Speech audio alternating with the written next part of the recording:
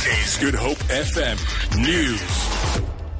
A 19-year-old man has made a brief appearance in the Bishop Lavis Magistrates Court in connection with the murder of Lekita Moore in Valhalla Park.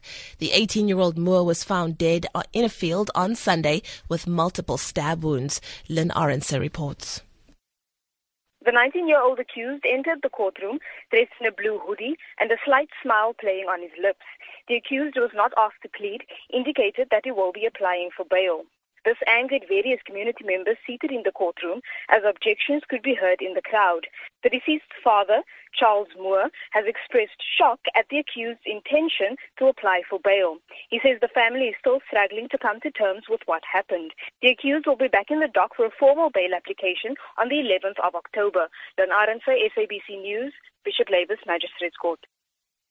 The anti-corruption task team says they have uncovered corruption and fraud activities amounting to more than 10 billion rand in both the public and private sector between the 2010 and 2015 financial years. This includes tender-related transactions, especially at local government. Gauteng tops the list with just under 5 billion rand in corrupt activities. Co-chairperson of the task team, who is already head of the Hawks, Burning in Tlemeza, says the total number of cases dealt with stands at 189 and 128 people have been convicted so far.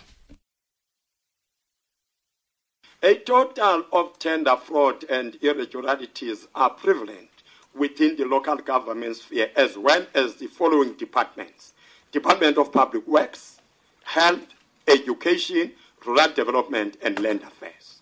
Most of the cases from the Department of Public Works are in respect of fraudulent grading by the Construction Industry Development Board. The Department of Basic Education has given the assurance that this year's matric exams will be error-free and with no irregularities. Previous year's matric examinations were riddled with exam paper leaks and group cheating. Basic Education spokesperson Elijah Mahlanga says new strategies are being implemented.